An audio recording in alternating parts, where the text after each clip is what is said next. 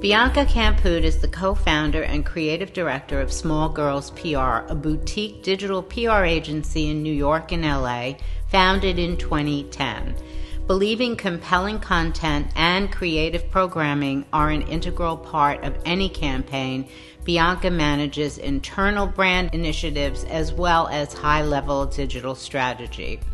As a mental health advocate, Bianca is also founding partner of the Wish Art Group, a mental health nonprofit for musicians founded by Michael Angelakos of Passion Pit. The Wish Art Group develops programs and services that better serve and promote the mental, physical, and creative well-being of artists. Bianca has been featured in Marie Claire's Top 5 Young Guns, BuzzFeed's 21 Role Models for 20-somethings, Forbes' 15 Women-Led Startups, and WWD, among others. She has shared digital PR advice for Harvard Business School, Gizmodo, Social Media Week, and Curate. Bianca splits her time between New York City and Tulsa, Oklahoma, and can be seen dancing up a storm on your Instagram feed.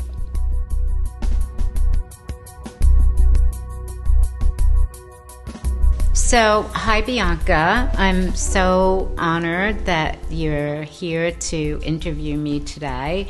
I decided to choose people who I thought connected with me in different ways to interview me and talk about things that we have in common and questions that you have asked through the years or questions that people might want to know from your perspective. And I think it would be great for you to talk about what you're doing now. So I met you because I hired Small Girls PR to give me the tutorial of life on everything social media and everything cool and fabulous. And I just have come away with tremendous respect for you and how brilliantly talented you are, and just, always in love with you because I love how you work. And now you're doing so many interesting things, but we stay connected, obviously.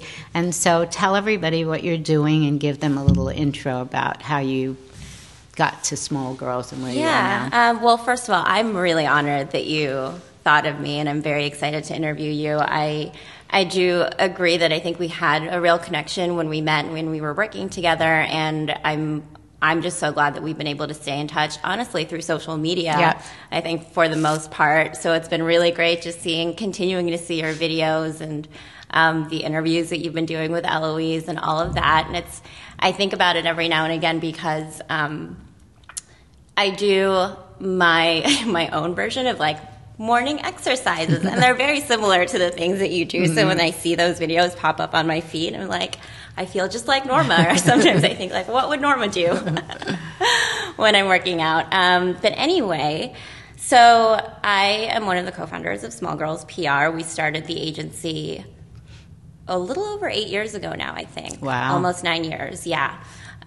So it's been quite the journey, and we really started the company with social media first and influencers in mind. At the time when we started the company, brands weren't really familiar with social platforms, and my business partner and I were friends with a lot of the founders of these platforms like Tumblr and Foursquare.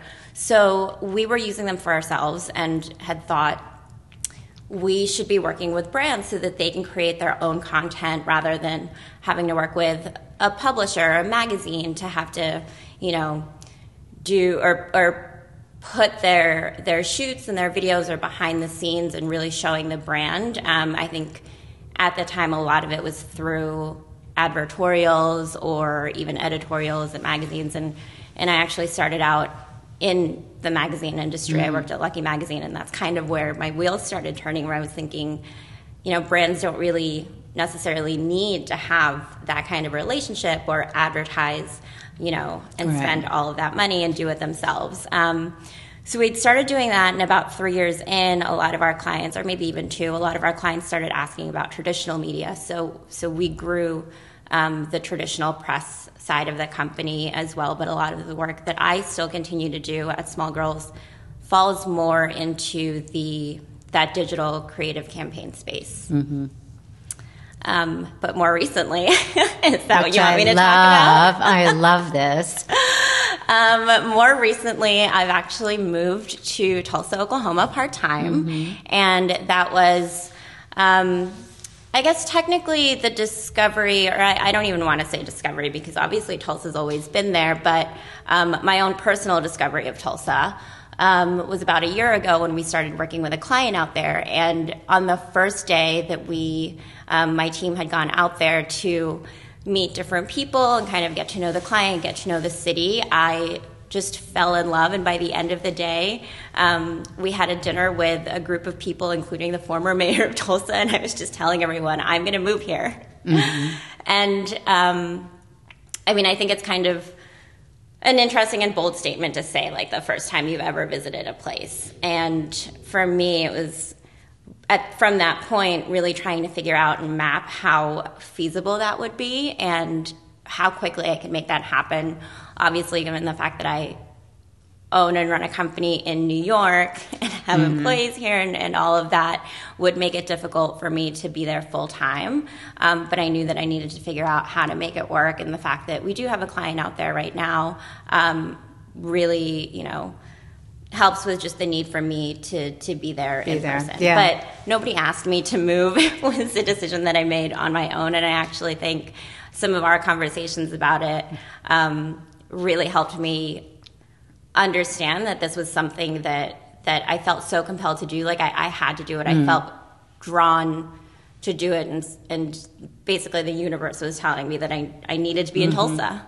Yeah, I think it's very exciting, and I think the projects you're working on there are also going to be great, and I think your talents will really bloom there, and it was smart to make that move. Of course, I kept coaxing you. Do it. But I love that. Yeah, I love seeing the progress, and you just bought a house. Oh my God, that's big. So congratulations. I'm so proud of you. I think you're an amazing woman. Thank you. Okay, I'm ready. I'm ready for your questions. Yeah, so when you first asked me to interview you, I was thinking, what are the questions that I would, normally ask you if we were having just a conversation over lunch? And then I actually recall a conversation that we had in which we talked about Tulsa, I think, a lot. But you were talking about personal brands. And I remember at the time, I actually couldn't define what my personal brand was. And what I've come to realize now is that I'm actually in somewhat of a rediscovery transition period. I think I knew exactly what my brand was for most of my 20s, and then a little bit, less in my transition into my 30s, and now I'm 34, and I'm like, I'm like, my life is changing so much. But when you first asked me, I think my first thought was, how do you even define that? Like, what do you define as someone's personal brand, and what do you see yourself? What do you see your personal brand as now, and how has that changed, throughout your life? Well, I think that's a great question, because it really is something everybody needs to think about, and I think it starts simply with looking at the time we have in this lifetime and understanding what your purpose is in this lifetime. What is it that you want to achieve on different levels, personally and in any other way, and for the community or whatever way? But there's usually a definition. And I realized that was something I needed to understand, but I knew very early on that my job would be to do whatever I could to help women feel good about themselves. It was something that happened very early, and it wasn't a plan. I wanted to be a painter, but it turned out that everything I was doing was helping women feel good about themselves and I was learning it through my own experience. So once I understood that, every choice I made after that would be focused towards, okay, that goes with my purpose, that fits with my purpose. And so the branding comes together when it's either commercialized or not. And if your purpose is to put flowers out and make out of your window and everyone that walks by feels good because you did that, that's a purpose that affects people around you. So it can be simple or it could be grand. Mm-hmm. So I have never wavered, but my overall purpose in my lifetime, the overriding purpose, is to lead a creative life. So every decision I've made for my business was based on that decision. So did I sell my company to some partners, or did I bring in partners that would have a voice in my creative freedom? No, I decided not to, even if I was crying myself to sleep because I couldn't pay the rent. Yeah. I had to figure out some way to have that creative freedom. So it's really simple, and everybody can do it, and intuitively everybody knows. The other part of the answer to that is, you mentioned that when you were in your 20s, you understood what that was about. And then the transition was a little rocky, like trying to figure it out. And now you're in your 30s, and you're getting what this is about. It's clearing. It's becoming more focused, and your purpose has evolved, right? Your goals have evolved. So the one thing I can speak with some authority in is the decades in a woman's life, right? So the 20s are, you're basically moving into adulthood through your 20s. You're discovering who you are, what you like, what you look like when you look in the mirror, what you behave like. You're finding out how you exist in the world around you. 30, 29, 31 is when the universe gives you a good punch in the gut. Right. Is that the Saturn return? Yeah. That's the... Now, let's see how you survive this. And if you survive this in a positive way, the 30s turn out to be pretty good. They're not rock-free, but they're pretty good. If you don't do so well, it takes a little longer to kind of get up on your feet. But how you get through that transition is really big. It's one of the biggest transitions. I would say 30 and 50 are the biggest transitions in a woman's life, and I've seen that 30 cycle over and over and over again through the years with my staff and with women I know. So you've gone through your 30, and now you're in such an amazing place that I can't wait to see, because 40 is, okay, I'm in my power, and now I can really affect the world. I can affect my universe, my world around me. So you're on that path, and it's so much fun. I actually can't wait. Well, you're in it, so there's nothing better. I feel it. Yeah. I feel it. Yeah.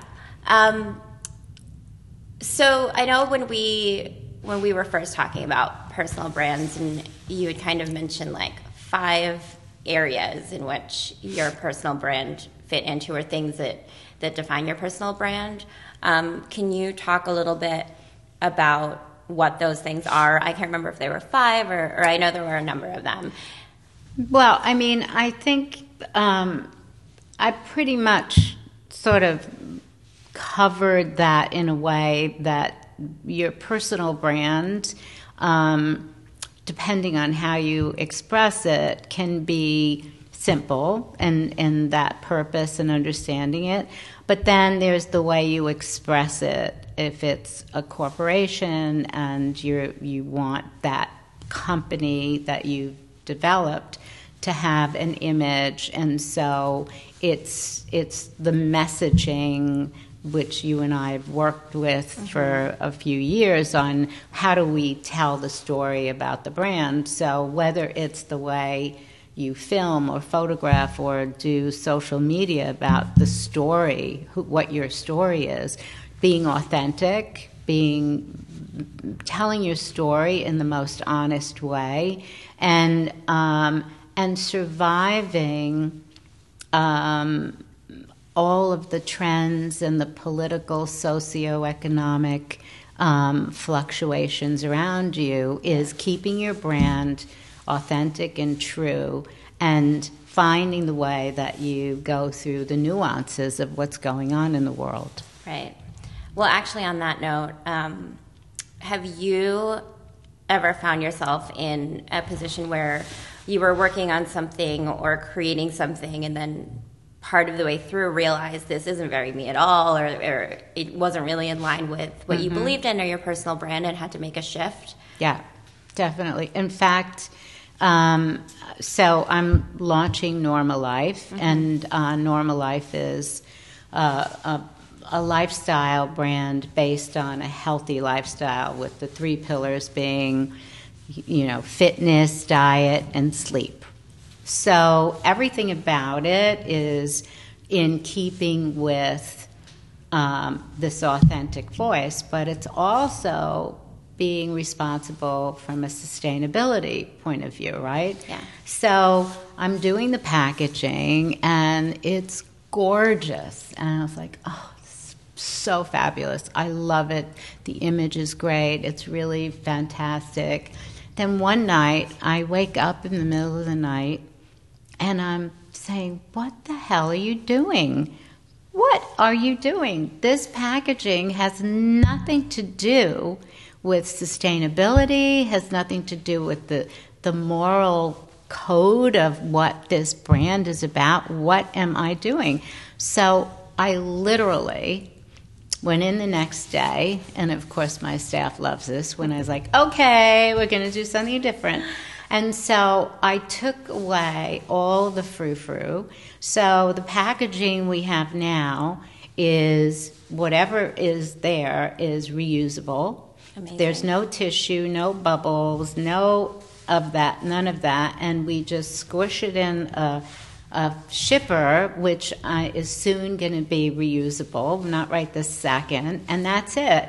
And I feel so good about it. And whatever money I saved on that extra silliness, I put into product, into raising the quality of the ingredients and really saying this is really what it's about, and having a budget for stupid packaging that's going to get thrown away as soon as it's open. When you get those boxes and you open and there's a box and then there's this 1-inch little thing in the middle of it, and it's horrible. And so how I was like, what was I thinking? I was using old school packaging. Oh my God, this is going to blow everybody's mind.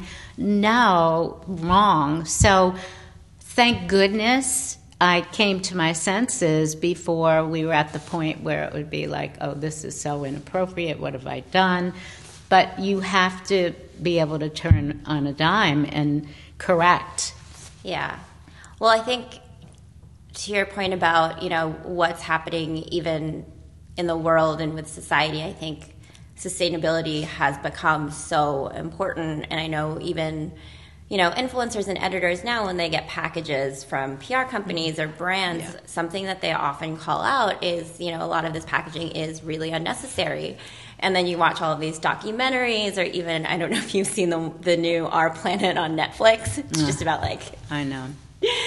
Wildlife ecosystems in the world, and a lot of it ties back to, I love it because it's not just a nature documentary. It's about how much the waste that we create and the things that we do really affect the ecosystems and animals, and even for us and global warming.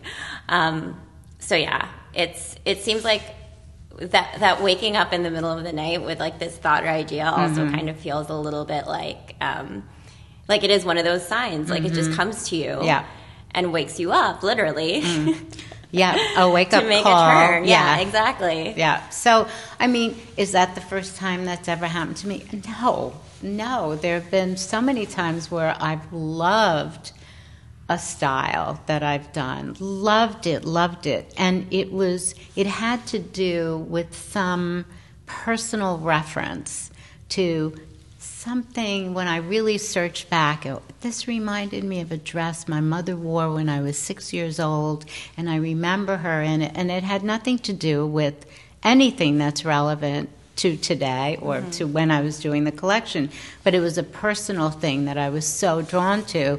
But when I looked at it, and I thought it was the most beautiful piece on the collection, when I looked at it, I said, this is not relevant. It's beautiful, but it's not relevant. So there are a lot of gorgeous collections that are made every year by thousands of companies, but if it's not relevant to what people need at the time, and it doesn't make sense in the world, is it easy care? Can you travel? Can it do all those things?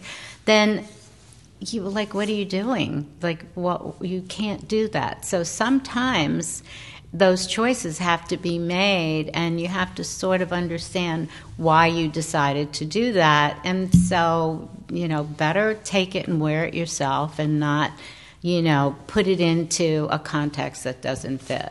Right. Has there been a time where it was the opposite, though, where you felt compelled to create or put something out there that, like, seemingly might not be or not that it wouldn't be on trend, but just at first glance wouldn't seem relevant, but you decided to do it anyway, and then it worked out, and you actually ended up creating or setting the trend yourself? Well, the interesting thing is this morning in the sample room, I have some new people. We've a lot of work, and so I'm bringing in more people to help me. And one of the guys that's working with me now said, oh my God, I saw how this was a piece of this, and then you created it to this, and now it's so amazing to look at that. And the truth is, very little of that kind of creativity exists in the garment industry today. So much of it is copying or being inspired by kind of designing rather than, and there are designers still starting from scratch and not necessarily using a computer, but starting with the fabric and draping and doing all of that. And so that experience is very unique, and when you're creating something in that way, there's an approach to its uniqueness. So I'm not copying people, I'm creating it from the information that I've gathered. So the more experience I have and the more trends I've seen come and go, I intuitively know the pendulum's going this way, or I sense it's going to go this way, so I can do this shape even though nobody's doing it now. Right. So it's sort of calculated designing. It's creative, but it's calculated. Do you think that intuition has come from just the experience that you've had and being in the industry for a while, or do you think that it's something else? No, it's intuition. It's part of your personality. I mean, I chose this because I intuitively feel good about doing it, and I like the game and the risk and the sweating and the armpits and the adrenaline. I love it. I'm addicted to it. So that's one part of it. But the other is experience. The more experience I have, I can see any collection anywhere, and I can tell you what about it is original and what has been done and what is a copy of something, because I've just seen so many collections. Yeah. I've seen so many seasons. So it's very easy to sort of know more as you get older and have that experience. The question, though, about something that I did that I wasn't sure would work. So Marissa, who does PR for us in-house, she hunts around to all of the thrift shops. You may know this, and the vintage stores. And so she found this bathing suit I did in the 70s and came back, and she always finds something to show me that she found. And she said, you have to do this swimsuit again.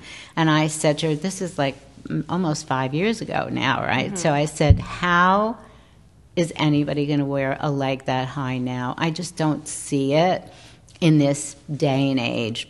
That just doesn't, low cut side, high cut leg, I don't know.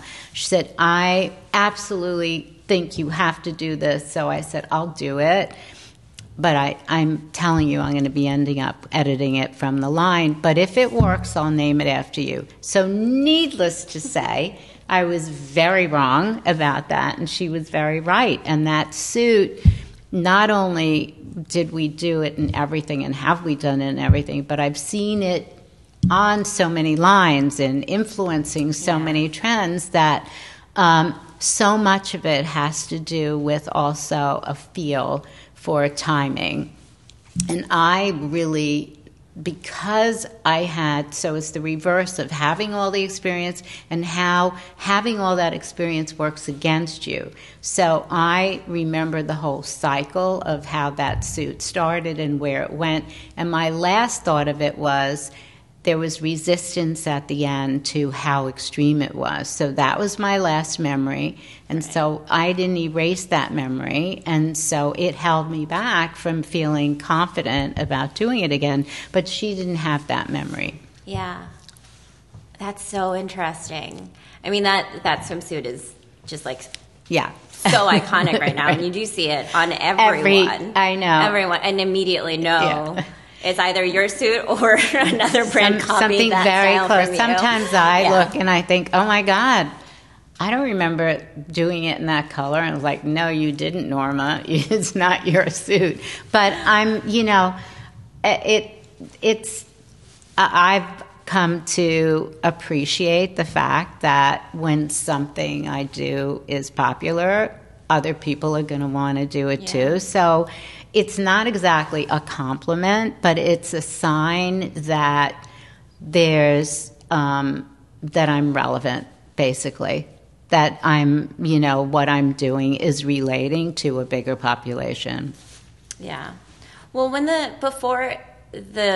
you originally had that swimsuit come out, and your last memory being that there was a resistance to it, before that resistance, did it have the same kind of impact on all of these women wearing? Yeah. So the high leg, what happened was the swimsuits in the 70s when I started to do swimwear had boy legs, and they were the most extreme were two pieces, and I'm talking specifically about American swimwear.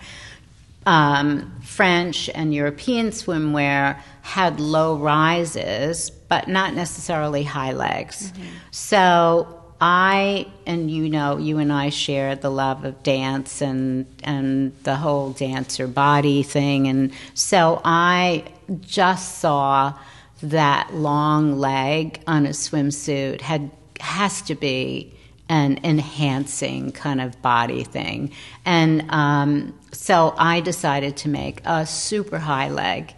And it was so radical, nobody was doing it. And either people thought I was crazy and like, what, who's going to wear that? And that was the first reaction. And then it just hit because it was so different. And so it went on for quite some time. So I have a lot of very high legs in the 70s straight through to Studio 54 when people were wearing them to go dancing in. I mean, so obviously it had its place. But then the reaction always is, then you go in the other direction. And I let it last. I continued it longer than I normally would on something, I sort of intuit, okay, that it's time to change over. And in that particular moment, I didn't, because there were still a lot of sales. So I was just going along with measuring sales. And so my memory of it was I should have stopped sooner. And that's why I resisted to picking it up again. Right. But I think that's also something that I think about is the impact of other people in your life and the encouragement that they give you and how that kind of affects the decisions that you make too. And I think that can go both ways, where sometimes you might listen to other people when like you don't really trust your own instincts or your gut feeling and potentially could have missed out on an opportunity. But then there are those times where people around you are really there to send you additional signs, or just maybe already knew that you wanted to do it or had to do it, but that just needed that extra push, which I think, again, is when we were talking about all of the Tulsa things, it was like, well, if Norma says that I should do it, I think that I'm on the right track. But who are some of the other people, aside from those that work with you and for you, that you kind of go to for that outside perspective? So I like to ask a lot of people advice. And even here, if I'm doing a style and I'm just curious about what some guy would think about it, or someone really young would think about it. If somebody's cleaning the building and they're coming by, and I'll say, hey, you got a minute? What do you think of this? And I'll ask, like, what does this guy think about this? And I take very seriously what they say, because there's a different perspective on everything. So, and there could be somebody in finance who claim not to care about fashion or know, I don't know anything about fashion, I just know numbers. Well, what do you think? But so I treasure that. But I also, when it comes to areas that are not my expertise and I want to have skilled, expert information or feedback, I ask people who are much smarter than I am about what they think. And I'll research it, and I'll ask some people that I don't even know. I've called people throughout my life, and I recommend this for anyone, to just call people and say, I really respect you and what you're doing with your work, and I was wondering if we could have a cup of coffee. I would love some advice about whatever. Nobody has ever turned me down when I was known and not known. When I was just starting, people are very generous with advice, and I think it comes from the fact that you keep your memory of what people did for you. So I am available to students, to anybody who has a question that I have to help them with, because so many people help me. And I was never shy about asking people that I admired, so what if they say, no, I don't have time? So what? It's better than not trying, but nobody ever said no. Nobody, if they couldn't make that time, then I had another appointment. I will say that is probably one of the best things I ever did, and I'm not, and I wasn't, especially when I started, an outgoing personality. I was very shy and very insecure, but I knew they knew something more than I did, and I needed to know.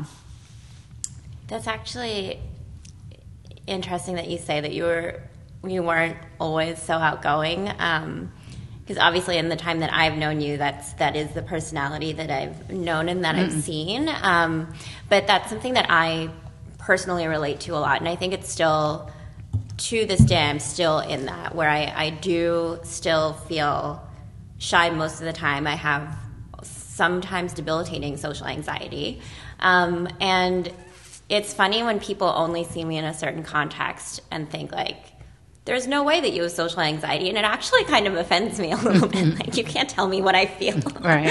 Or like when I'm internally, like, you just don't see it. And it's different because I've also read articles about people saying, like, oh, there's a difference between having anxiety or social anxiety and just butterflies in your stomach. It's like, no, I've definitely, in the middle of a conversation, have gotten so anxious and nervous, I just burst out crying and leave the room. It's happened to me. No, I can relate. I can relate to that. I think more people than not have that at different times in their lives and at different intensities. When I started, I was married, and my ex-husband did all the talking. He was more social, and I would sit in the sample room so happy to be creating that I didn't need to talk to anybody. And I was shocked that anybody was buying the clothes, and I was horrified by, you're going to charge $1,000 for that? Oh my God, you can't do that. And I would be, I'm so afraid that you're charging too much, and I had no sense of my worth, and I hardly spoke. I mean, I hardly said a word, but when I left and had to do it on my own, who was going to talk for me? So I learned how to talk, and the way I learned it was I had a friend who was exactly the personality that I knew I needed to have to get things done. And I didn't have that personality in me. There was no reference to it in my definition of myself. And I decided that I was going to copy her. I didn't know how to invent that myself, so I was going to copy her personality because I saw she was so good at communicating with people and people listening to her, and she had such a way about her, and I would watch her and listen and watch the whole style of how she did it. So I will tell you, for 5 years, I was that girl in public and myself. It was like I had another personality. I had such a hard time creating that myself. And then finally, when I saw that I was able to engage people and sell myself to them, sell myself. I mean, what a concept, right? So I did it through her personality, and I thought, I've sort of nuanced it and sort of put my spin on it, and before I knew it, she sort of melted away, and I was now the person that was selling myself. But I saw how it worked, and the only way I could do it was to imitate her. That's one. I think that's such a great piece of advice that I don't know that people. I think a lot of people actually do some form of that, and don't, whether they realize it or not, don't acknowledge that they are. Yeah. Even for me, I think a lot of it has been watching people in movies and TV and growing up. And I've been thinking about this a lot lately. Actually, I grew up in the Philippines, and so I'm an immigrant coming to America, being in a completely different culture and society. What I knew was what I saw in movies and TV shows, or what I read in magazines and catalogs. So that was the life and the personalities I tried to emulate. It's so interesting. So, and then you've done it too. Yeah, I've done it too, more so on the media side. And I think there are definitely people in my life that it kind of just naturally happened. Also, just I'm sure from spending time with a lot of people, but then it ends up becoming like a merge of all of the people around you. Yeah. That feeds into your personality, your own personality. Yeah. So if something's working for somebody and you see it is, and it's something that you don't naturally do well, it doesn't mean you define yourself as that's not who I am. I can't sell myself, or I can't do these things. I don't have an outgoing personality. You don't ever settle for that, because then the creative side of you can't live, because you're killing it, because you're not allowing yourself to build what doesn't exist in strength. And so I've always found that if somebody is doing something and it works so well and you can learn from it, I sometimes mimicking is the best way to do it until you figure out how you'll put it together or what you'll do. So that to me has always worked and always been helpful. My true personality is I could probably stay home, draw, dance, exercise, do my little things. I could speak to nobody for a long period of time and not feel in any way isolated, or I can be with people all the time. So I have that ability now to move in and out of that. But my first choice would have always been to just create quietly, doing, things that I love and that make me feel good.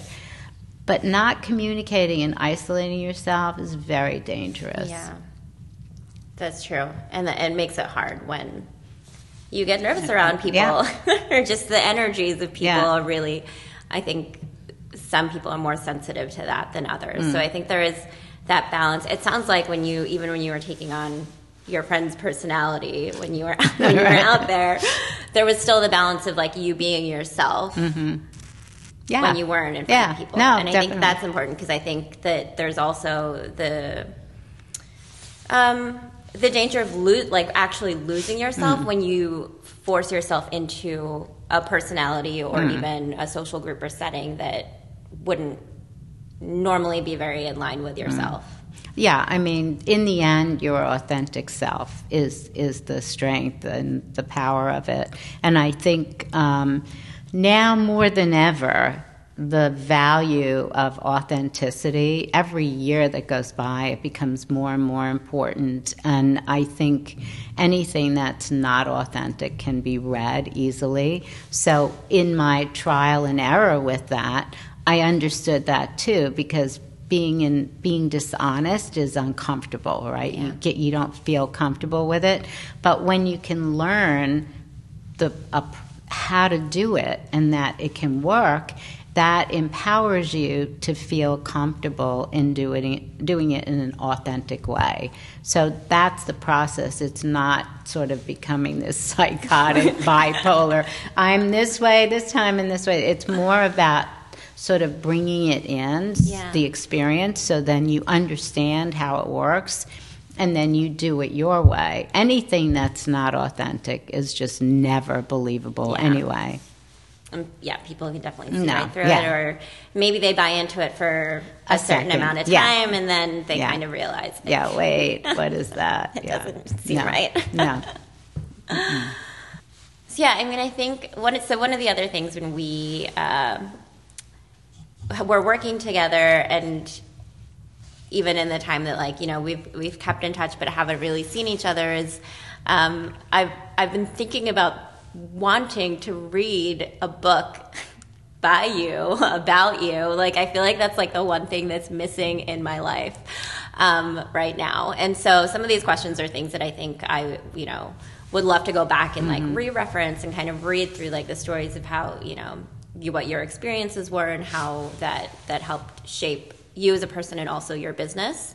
But have you had any other thoughts or ideas of if you had a book coming out right now, what would the framework or theme or topics be? So when we were working together, I come up with this, the 50 tips thing. I started the idea of a book. I actually co-wrote the Facing East book with Dr. Yang on acupuncture, and so I was sort of in that, curious about writing and connecting with people. But it's really his book, and I was just supporting it. But at the same time, a friend was turning 50, and all of her girlfriends were putting together this party for her and putting gifts together that related to turning 50. So I drew a little mold sketchbook of 50 tips on turning 50. And then I asked the publisher at the time that we were working with, do you think this would make a book? Everybody's asking me to duplicate it. And they said, it has to be more than this. So then it grew into a bigger book on tips in general. And so, okay, I did that book. And I thought about how to do that. And then I thought that would be a book that I would want to make part of normal life and as a tips book. And so I'm working now on a book that's stories, and it's been a lot of fun to work on. It's not memoirs per se, but it's more storytelling about things that happened that put me on paths that I think many women will experience if they haven't gotten to that point in their lives yet or have experienced. So the idea of from puberty to post-menopause, what does that mean in a woman's life? And what are the life experiences that you are just experiencing yourself, like 30 transition? What are those life experiences that changed me and affected how I behave now? But they're very relatable to any generation. And so reading them has been a lot of fun, and writing them has been a lot of fun. And so we're in the midst of, the next phase on it. So hopefully I'll have a date or something soon that I can talk about. But the process has been extremely helpful because I think it fits into my purpose, which is how can I help women? So why would I write a book? I always said no until I realized that the tips book could help people. And this book actually could help people. It's not self-serving. Right. It fits in with my purpose. So the idea of doing a book in the past was like, why would I do that? I don't need to do that. But then I realized that every time I showed an example or told a story, it was helpful. So why not share that? So that's where I am with that. So it's less of storytelling just for the sake of telling stories and more storytelling so that people can relate to them and understand and possibly help with experiences that they're having themselves. And these experiences are timeless, right? And especially with women, there's so many layers of things we deal with, hormones being one of them, and multitude of other things that have to do just with identification and self-worth and self-esteem. And so all of that really is globally relatable. And women all around the world experience so many things in the same way. And I think the book connects to that, and I feel good because it is purposeful, and it isn't just writing my life. Like that's to me. Although I do think people would find that very interesting still. but it's in there. Yeah. It's my life stories, but tied back to the mission of what you want to be doing in your life. Yeah, definitely. Any wrap-up question or anything? Oh, I hadn't really thought about what the wrap. So why don't I ask you a question? Okay. So you're doing all of these things, right? Yes. Your big moves. So how are you dealing with relationships during this transition? Romantic or friendships or any business? Relationships? Well, I mean, I think we always think of a human connection to other human beings. So sometimes it's a relationship of love and, whatever. And then there are others that are friendships that are as strong and as meaningful. There are different kinds of soulmates that you have throughout your life. So I think they're really important, and they're a support when you're making major moves. Yeah.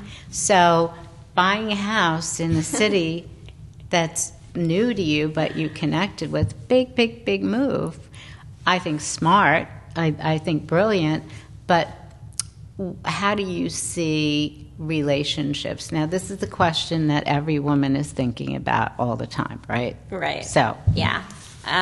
Well, the most honest answer is I don't know. But I've given this so much thought, even in trying to figure out what my plan was, and knowing that I wanted to be in Tulsa, and that I had to navigate around relationships and responsibilities and things that I have, here in New York or elsewhere, to be able to make that work. And I think first, honestly, before I could think about other people, I really had to become in tune with what I needed to do and sort of put this plan together. But the other thing was that, honestly, with the people that were closest to me, the way that I spoke about this, new experience that I wanted to have, and just the fact that I really wanted to be there, the excitement and the passion around it just showed so much that I think everybody who knows me kind of realizes that, like, when I decide to do something that's like, kind of a big decision, I'm probably just going to end up doing it, or like making that, jump or whatever it is. And so I think a lot of my friends were kind of just giving me this space to figure out what I needed to do, and were very supportive.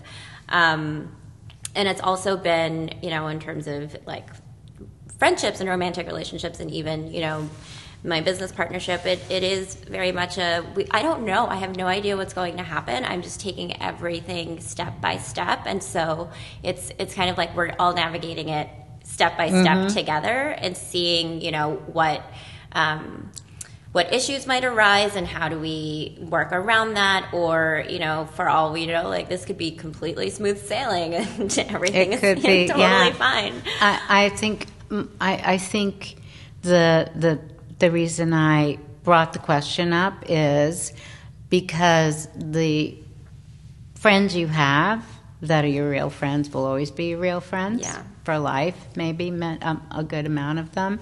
And the relationships, the first relationship now and more profoundly than ever is the one you have with yourself. And you touched on that. So self-love right now is critically important, because when you're showing that, you're going to attract to you people who know they have to treat you with respect and the love that you treat yourself. So this transition is just meant to help you build that, and then whenever it is, remember it took me to be 65 before I met my soulmate, but whenever it is, it doesn't come without self-love first.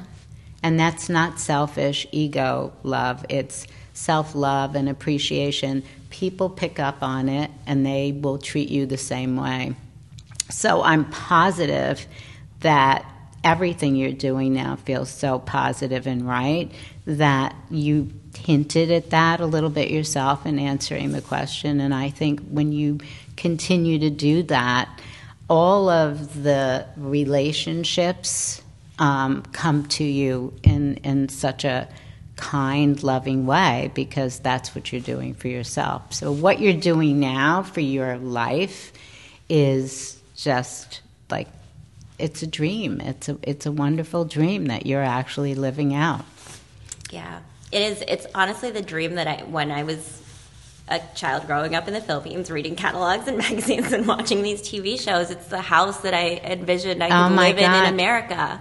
And the way that I want to decorate it, I actually am kind of getting pretty inspired with like 80s interior design, I think, for that very reason. But yeah, I think a lot about how this is actually something that I wanted since I was a kid. And it only came up now in this, just stepping foot into this city. And it's the beginning, so it's a great adventure, and I'm so proud of you, and I can't wait to see everything you do. And I'm really, really so happy you took the time to interview me, and I love being with you. So till next time, thank you so much, Bianca. Thank you, Norma. Bye.